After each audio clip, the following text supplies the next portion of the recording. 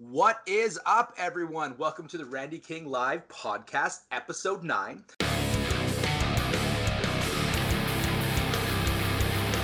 This week we have Paul Hunter, and we're debating a really cool topic. So, if this is your first time coming to the show, there is some explanation we have to have about this show because the format of this show is different than almost every other podcast out there. So, the purpose of the Randy King Live Podcast is a debate-based podcast where we will be discussing ideas revolving around self-defense and violence in order to create better opinion and even a little bit of discourse in those fields. So I have found in my years of doing self-defense training, traveling literally around the world, humble brag, that people who are smart either tend to agree with each other, so no ground gets made, or they tend to not talk to each other. So the point of this is to bring people together on certain topics in the self-defense field. How the show works. There will be a topic.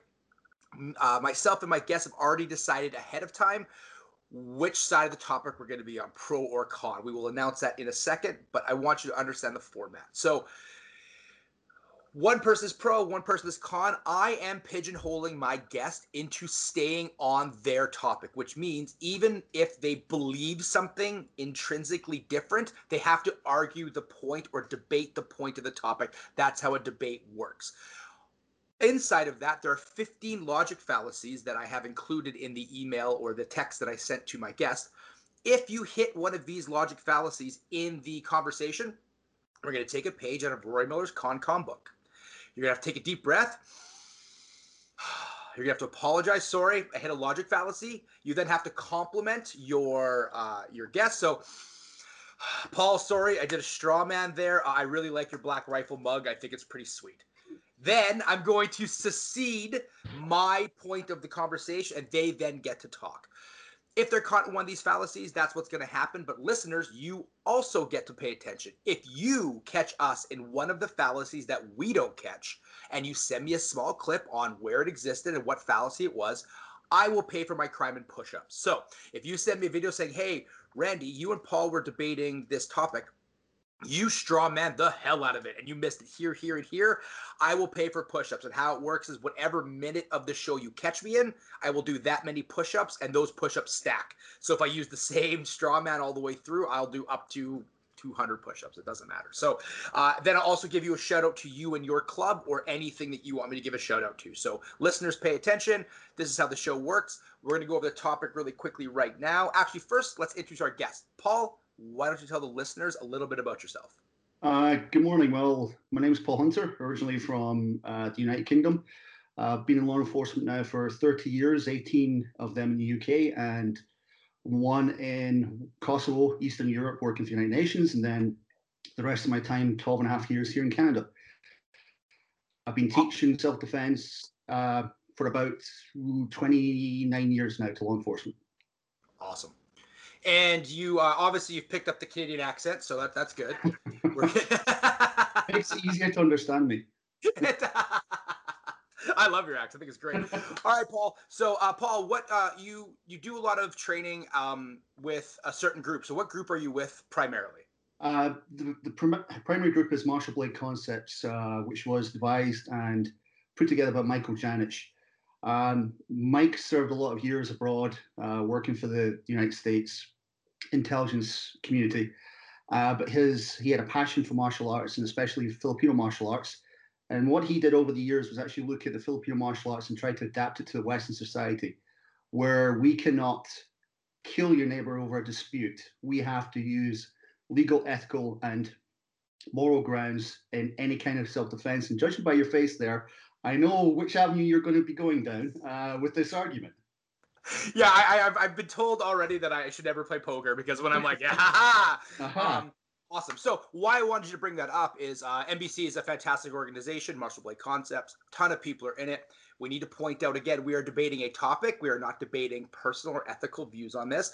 But that brings us to what our topic is. And the topic today is, are knives good self-defense tools, or should knives be used for self-defense? Paul, what side of the debate are you taking? I'll be taking this side. I believe that knives can be used for self-defense purposes. Awesome. So he's taking pro, which, as you know, if you've heard the show, or again, if it's your first time, I always take the devil's advocate side. I'm going to take con. One more time, not personal beliefs. We're just working on a debate. So how this works now is the guest, because he is on the show, gets to do a opening statement. I'm going to put 20 minutes on the clock. Paul, whenever you are ready, you may start with your opening statement on why you believe knives are good for self-defense. I believe that knives are good for self-defense because, uh, depending on the circumstances and the situations you see yourself in, they can be used to actually stop an attack, minimize an attack, or get you out of a situation. Oh, awesome. Short and to the point. I love it. The Okay, shorter so the better. You can't catch me on anything. oh, yes, I can. Oh. So I was saying to Paul before the show, you guys weren't hearing, but obviously I have a little bit of home field advantage. This is episode like 10 for me, so I definitely have had some practice. So counter argument. So I'm on the con side of this because, and I do, I'm arguing from the point of no emotional attachment, but do I believe that knives are useful for self-defense? I do not. And when I am qualifying the term self-defense of the legal term of self-defense, not the self-defense term self-protection that a lot of people throw around in the industry. So I'm going to define my terms very quickly here. Self-protection is using something to protect yourself. Self-defense is the whole legal aspect of it. So when it comes to that, I think there's a lot of flaws in using a primarily lethal tool in a self-defense situation, especially if you're talking about a self-defense case. Paul. And I understand your point of view. And I've actually been in a situation where people have produced knives on me through my line of work in law enforcement. And the first thing I remember is I'm behind the curve. Mm-hmm. They have a weapon. As a cop in the UK, traditionally don't carry firearms, so it's a baton or OC. Now, as you know from your experience, a knife can counter any OC spray with a determined attacker, and a baton, unless you stay at medium range or large amount of long range, the knife you can get in there really quickly and do a lot of damage. And I believe that if you even the playing field with your own knife, my caveat is you have to be trained in the ability to use that knife. Sure. Not just be somebody off the street that puts a knife in the pocket, has no idea how to even get it out in an emergency situation, how to open a folding tactical knife, or even how to take out a fixed blade from underneath the jacket or a shirt. Sure. So you're treading into red herring territory, but I'm going to pause the clock here real quick. If you do want to hear more on that exact topic that Paul is talking about, I did a podcast. It'll be 4 episodes back with Dax Williams on should untrained people carry weapons. Anyways, continuing on the topic of is the knife used for self-defense? Go. I believe so, especially if, again, you've already alluded to Dax Williams and his insight. You have to know how the human body works. Yes. Unfortunately, according to Hollywood, if you actually use a knife to stab somebody, the burst into flames, fall down, and they're dead. Mm-hmm. The reality is somebody can actually still fight with a blade or weapon for up to almost 2 minutes, even with the carotid artery being severed. So you have to know how to stop an attack, especially with the blade. So you're looking at muscle mass areas, tendons, that kind of stuff. You're not looking at carotid arteries. You're not looking at femoral arteries. You're looking at something that will stop the attack and make them drop the weapon. Cool. So counterpoint. I agree with all of that, but the issue is, especially when it comes to a self-defense situation, is the people that are teaching this stuff tend to be people that have to use this at a high level. When it comes to civilians and self-defense, which is primarily which most people are marketing to, because civilians have the money to do this tactical stuff, right? Is you cannot control the collateral damage after you've used the knife. And this is where the biggest issue, I think, comes in. So, example, threat starts, and if you look at self-defense law, it's use the minimal amount of force necessary. So let's say use the minimal amount of force. I have a pen in my hand, which is now going to be a knife for some reason. So I slash at a tendon. Great. I do end the attack, but I now need auxiliary training in self-defense to stop the collateral damage of that happening. So yes, it might have been a self-defense start, but if I nicked an artery and the person starts bleeding out, this is not an optimal tool for self-defense because I cannot control what happens after I use my self-defense tool. The whole aspect of self-defense is the totality of circumstances. Mm-hmm. So if you're going to use a knife as self-defense, I applaud your opinion there with regards to the aftermath. Part of the training should be, if you're going to carry a knife for self-defense purposes, is deal with the aftermath. Mm-hmm. If necessary, give first aid. Mm-hmm. Call 911. Identify the fact of who you are, the fact you've just been attacked with a weapon, and you've actually defended yourself. The bad guys do not call 911. So if you're willing to carry a knife for self-defense purposes, you actually have to look into all those other aspects. You can't just cut somebody's tendon and run. Mm-hmm. You have to be there to actually be able to deal with the aftermath. Agreed. So now you're saying that in order to use a knife for self-defense, you need a ton of auxiliary training in order to do that, which right there succeeds my point that it's not a great tool for self-defense, because you know and I know that people who take training in one weapon systems don't always do the extra training they need in the other systems in order to make that work. And I agree. And that's why my point was a knife is a potential self-defense tool, Mm-hmm. but you have to look at the whole aspect. If you're willing to carry it, it's like a firearm. If you're going to carry a firearm, there's no point in just doing a CCW concealed carry weapons course and learn how to shoot paper targets. It's the whole aftermath, the whole triage, the whole using a tourniquet, the whole first aid, the whole articulation, and understanding that even though you've used a knife or any other weapon as self-defense tool, you may still go to court. You may still have to give evidence. You may still be charged. Yeah. But you still defended yourself in this situation. I'm not going to go into the better be judged by 12 than carried by 6 because I don't agree with that anymore. Oh, thank God. Being in the legal system in 2 countries for 30 years, I never want to be in the position where I'm actually in court relying on a defense lawyer to justify my self-defense. But in my head, I know there's somebody attacks me with a knife. I use a knife to defend myself. I can articulate the self-defense portion of using a blade to defend myself. So I'm glad you likened a knife to a gun, because that leads me to my next point where, and this was you did this. Again, so looking at aftermath, this is where most of this comes through. The self-protection aspect, I think it's hard to argue that a knife isn't an effective weapon. And you keep using the word tool, and I understand why you're doing it. But in the eyes of the law, a knife is seen as lethal force. So already you're looking at a different approach to using that tool when it comes down to it. Yes, a knife is more of a tool than a firearm because a firearm only has one purpose, but the purpose of a knife, it is a weapon. It is not a tool is great. I understand it can be used as a tool. Yeah, you can use it as a screwdriver and whatever, open letters, blah blah blah. I get that. But the primary design of the implement is a weapon, is to cause damage to another person, usually grievous. So if you're going for a self-defense claim and use a knife, odds are you're not landing on self-defense. You're landing on grievous bodily harm / manslaughter / whatever. I agree with what you're saying there. Mm-hmm. However, again, training comes into it. Sure. This is a training knife here. Okay. A Spyderco Yojimbo 2 training knife. Oh, yeah, branding. Go ahead. But I can actually use this in close mode. So I'm still using a knife as a self-defense weapon, but I can use this to go for the muscle mass areas, for the radial and median nerves, that kind of stuff, side of the head.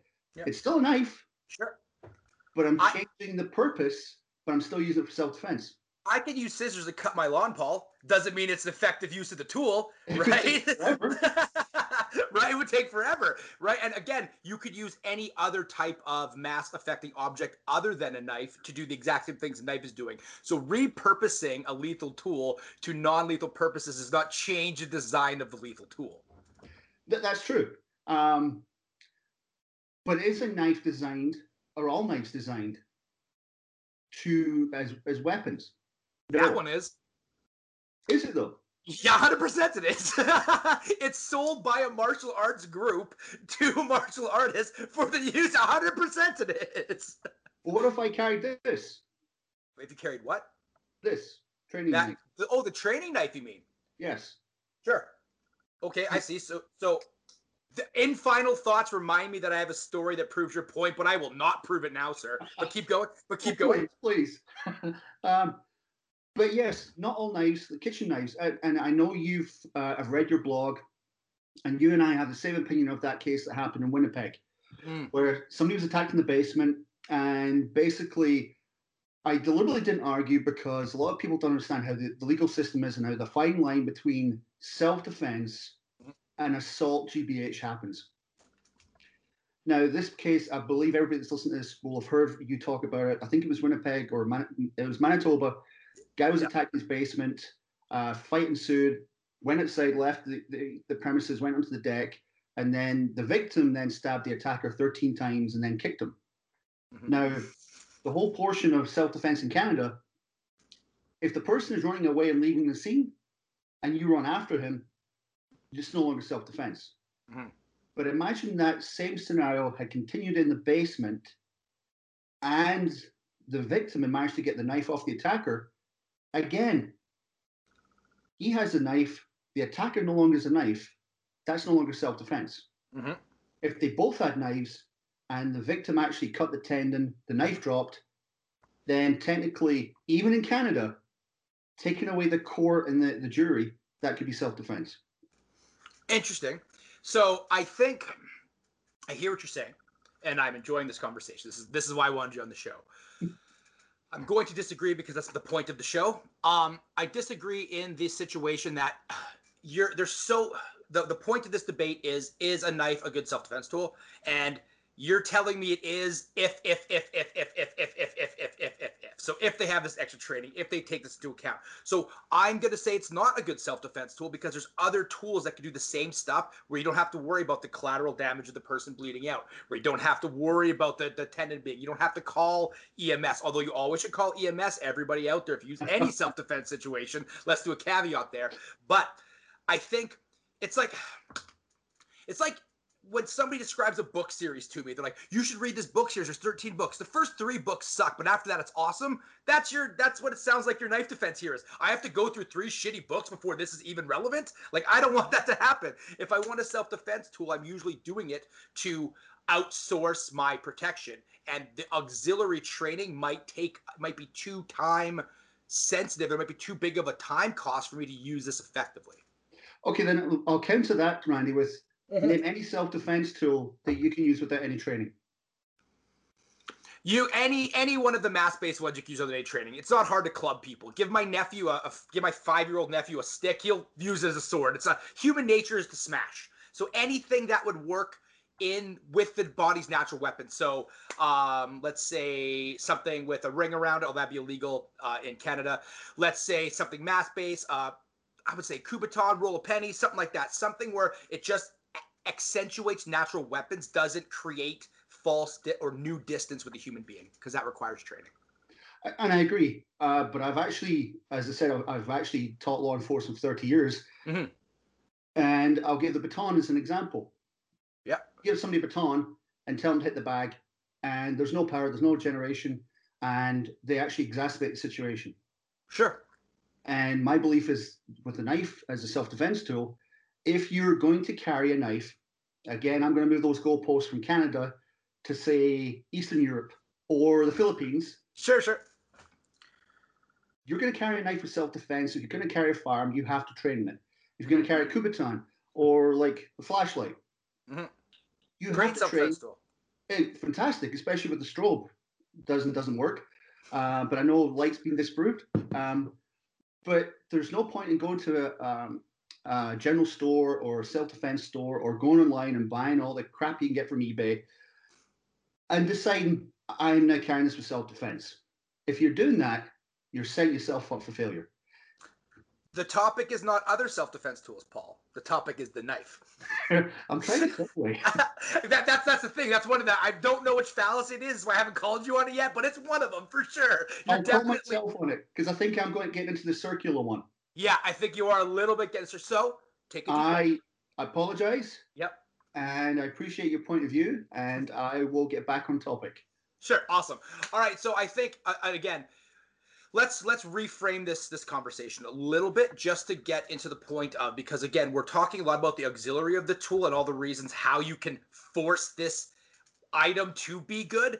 You have a person comes to you, Paul, or any self-defense instructor. They hire you. Hi, I'm going to this place. I want to carry a weapon. I have 5 hours to train in it. Would you be giving them a knife? No. Go on. Because which part of the world are you going into? What's the law surrounding the carrying of knives? In Chicago, I think you can't have anything over 2.5 inches. Mm-hmm. You can't carry a knife at all for any reason. Even as a cop, I couldn't carry a knife. What? Couldn't carry a knife. Even to cut seatbelts, was not allowed to carry a knife. Wow. Okay. For that purpose. If somebody came to me in those circumstances, I would not recommend a knife for self-defense. I would recommend a tactical pen. Sorry, a pen, not a tactical pen. Yeah. There's no such thing as a tactical pen because it doesn't shoot guns and shoot around corners. It works in a group and pies into doorways. Go, pen, go! Yeah. Or a flashlight like the one I have here. That's what I would recommend. I'd also recommend them going to somebody like yourself and training empty hand stuff and de-escalation and situational awareness. Because in most countries, if you have to use, in most circumstances, if you have to use self-defense, it's already too late. Yep. You weren't aware of your surroundings. You didn't pick up on those NVCs, nonverbal cues. You weren't tactically aware, and you're already behind the curve. And the first thing you should do is run. Agreed. If somebody was to say to me, is a knife a good self-defense weapon? Yes. I won't go back into caveats, but you take out a knife and somebody wants to attack you and you just take this out and threaten them with it, you have that psychological intimidation. That is an excellent point. Using it as a deterrent, like this might happen to you. Okay, keep going. I like that. Basically, it's the whole predator-prey thing. I've read Rory Miller's CONCOM, and I've read other people's thesis on the predator-prey thing. And a lot of the stuff I teach is actually changing that predator-prey mentality. You were obviously picked as a target for somebody. This comes from the prison system, or has led a life of crime for whatever reasons. Mark Freeborn's book on the violence of mind is an awesome example of how he ended up with a violent background. And he actually stated that we as normal civilians are not prepared for having to defend ourselves because the predator is way more prepared than we are. However, if somebody puts you in a corner, you can't run away and all this other stuff, you take out a knife and you look as if you actually know what you're doing. They then have to decide the cost-benefit analysis of, is it worth continuing with this, or am I going to end up more injured and then I can't attack somebody else and rob somebody else? Sure. That part would take 5 minutes to teach. Mm-hmm.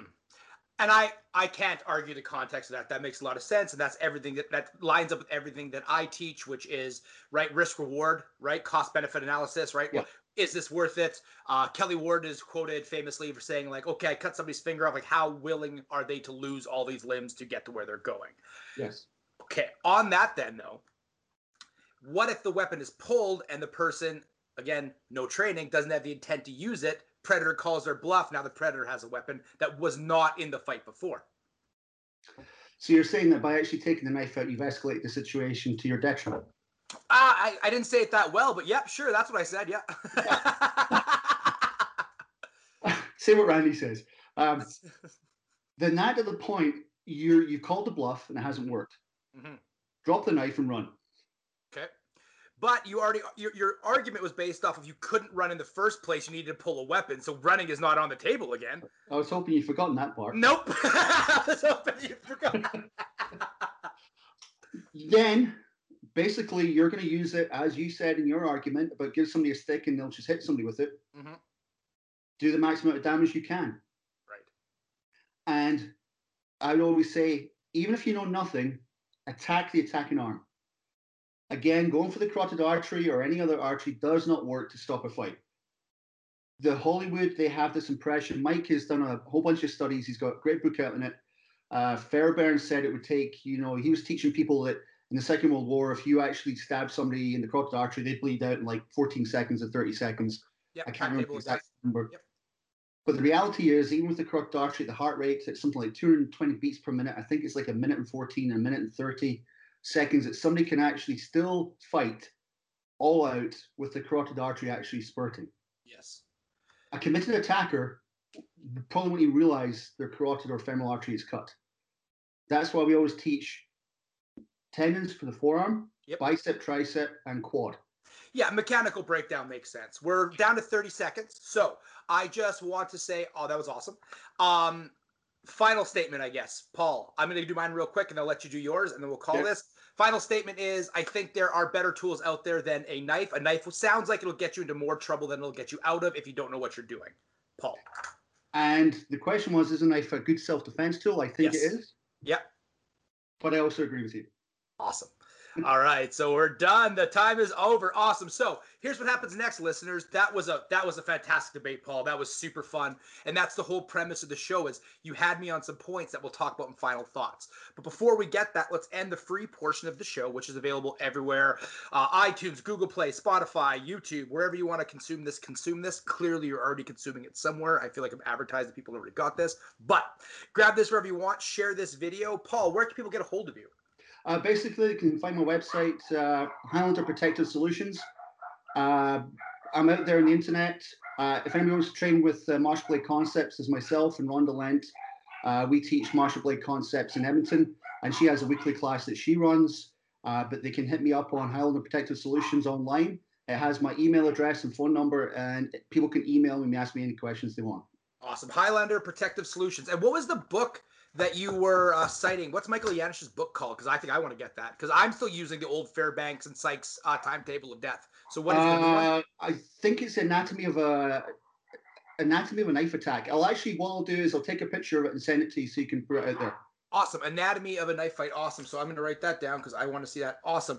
All right, everybody. That ends the free portion of the show. So here's what happens next. If you want to hear final thoughts, me and Paul are still going to keep discussing, but now we stop discussing in the debate format and we start talking about what we learned from this conversation. So one of the things we'll talk about is one of my segments in the final thoughts is, when did you feel like you were on the ropes? There's a couple of times Paul had me on the ropes. I feel there's a couple of times I had him on the ropes. So we're going to talk about all of that. Also, if you want to hear our actual thoughts on these topics, on what we intrinsically believe, you're going to find that on Final Thoughts on Patreon/Randy King Live at the $5 level. So feel free to jump on there. There's a bunch of stuff. I have video, I have soft skills, hard skills, plus bonus content from this show and Talking to Savages. Thank you so much for listening to the Randy King Live